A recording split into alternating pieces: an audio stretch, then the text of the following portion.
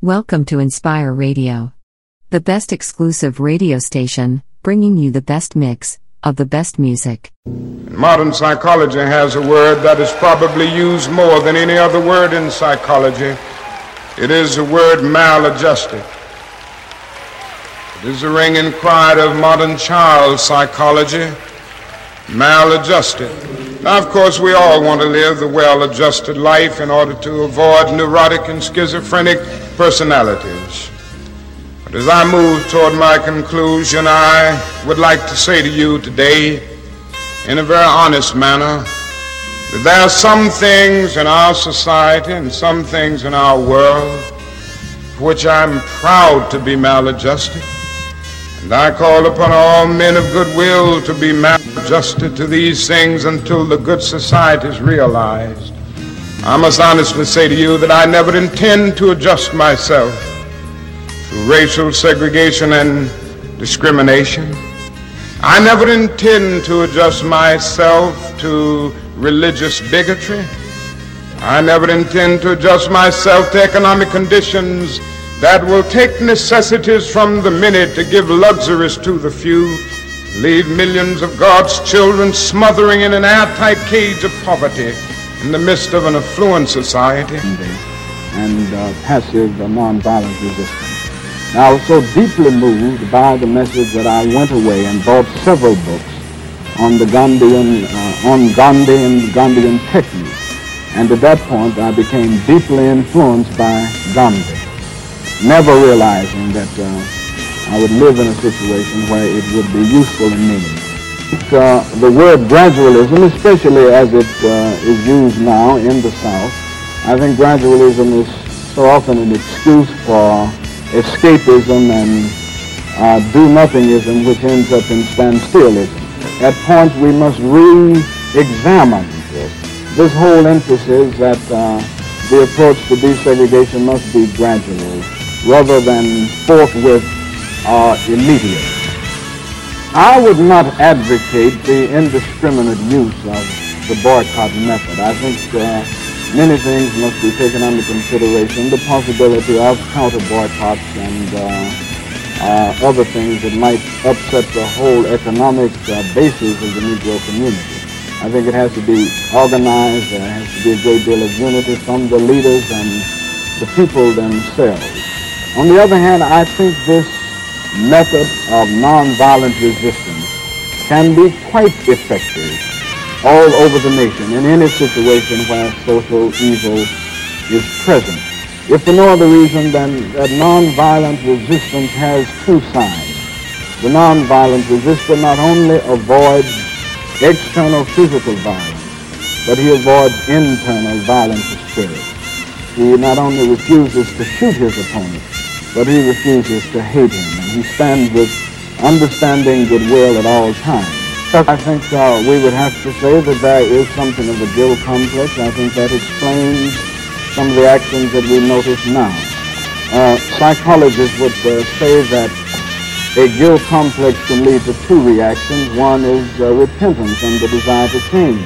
The other reaction is to indulge in more of the very thing that you have the sense of guilt about. And I think we find these two reactions. I think much of the violence that we notice in the South at this time is really the attempt to compensate, drown the sense of guilt by indulging in more of the very thing that causes the sense of guilt. Well, at times it was very difficult, I must admit that. Many threats, especially in the early stages of our struggle here, and these things tend to get next to you. I admit that there were points and there were times that I moved around actually afraid within.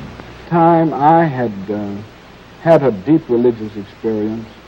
I was prepared for that, strangely enough, because I was prepared for almost anything that occurred. I had come to feel at that time that in the struggle, God was with me. And through this deep religious experience, I was able to endure and face anything that came my way. Now, I think that still stands with me. After a long process of really giving my whole life to a religious way and to the will of God, I came to feel that as we struggled together, we had cosmic companionship. Of course, my wife was always stronger than I was through the struggle, so I didn't have the problem of having a wife who was afraid and trying to run from the situation. And that was a great help in all of the difficulties that I confronted. Privileged classes do not give up their privileges voluntarily, and they do not give them up without strong resistance. And all of the gains that have been made, that we have received in the area of civil rights have come about because the Negro stood up courageously for these rights, and he was willing to aggressively press on. So I would think that it would be much better in the long run to stand up and be aggressive with understanding goodwill and with a sense of discipline, yet these things should not be substitutes for pressing on. And with this aggressive attitude, I believe that we will bring the gains or other civil rights into being much sooner than we would just standing idly by, waiting for these things to be given voluntarily. Whenever oppressed people stand up for their rights and rise up against the oppressor, so to speak, the initial response of the oppressor is bitterness. That's true in most cases, I think.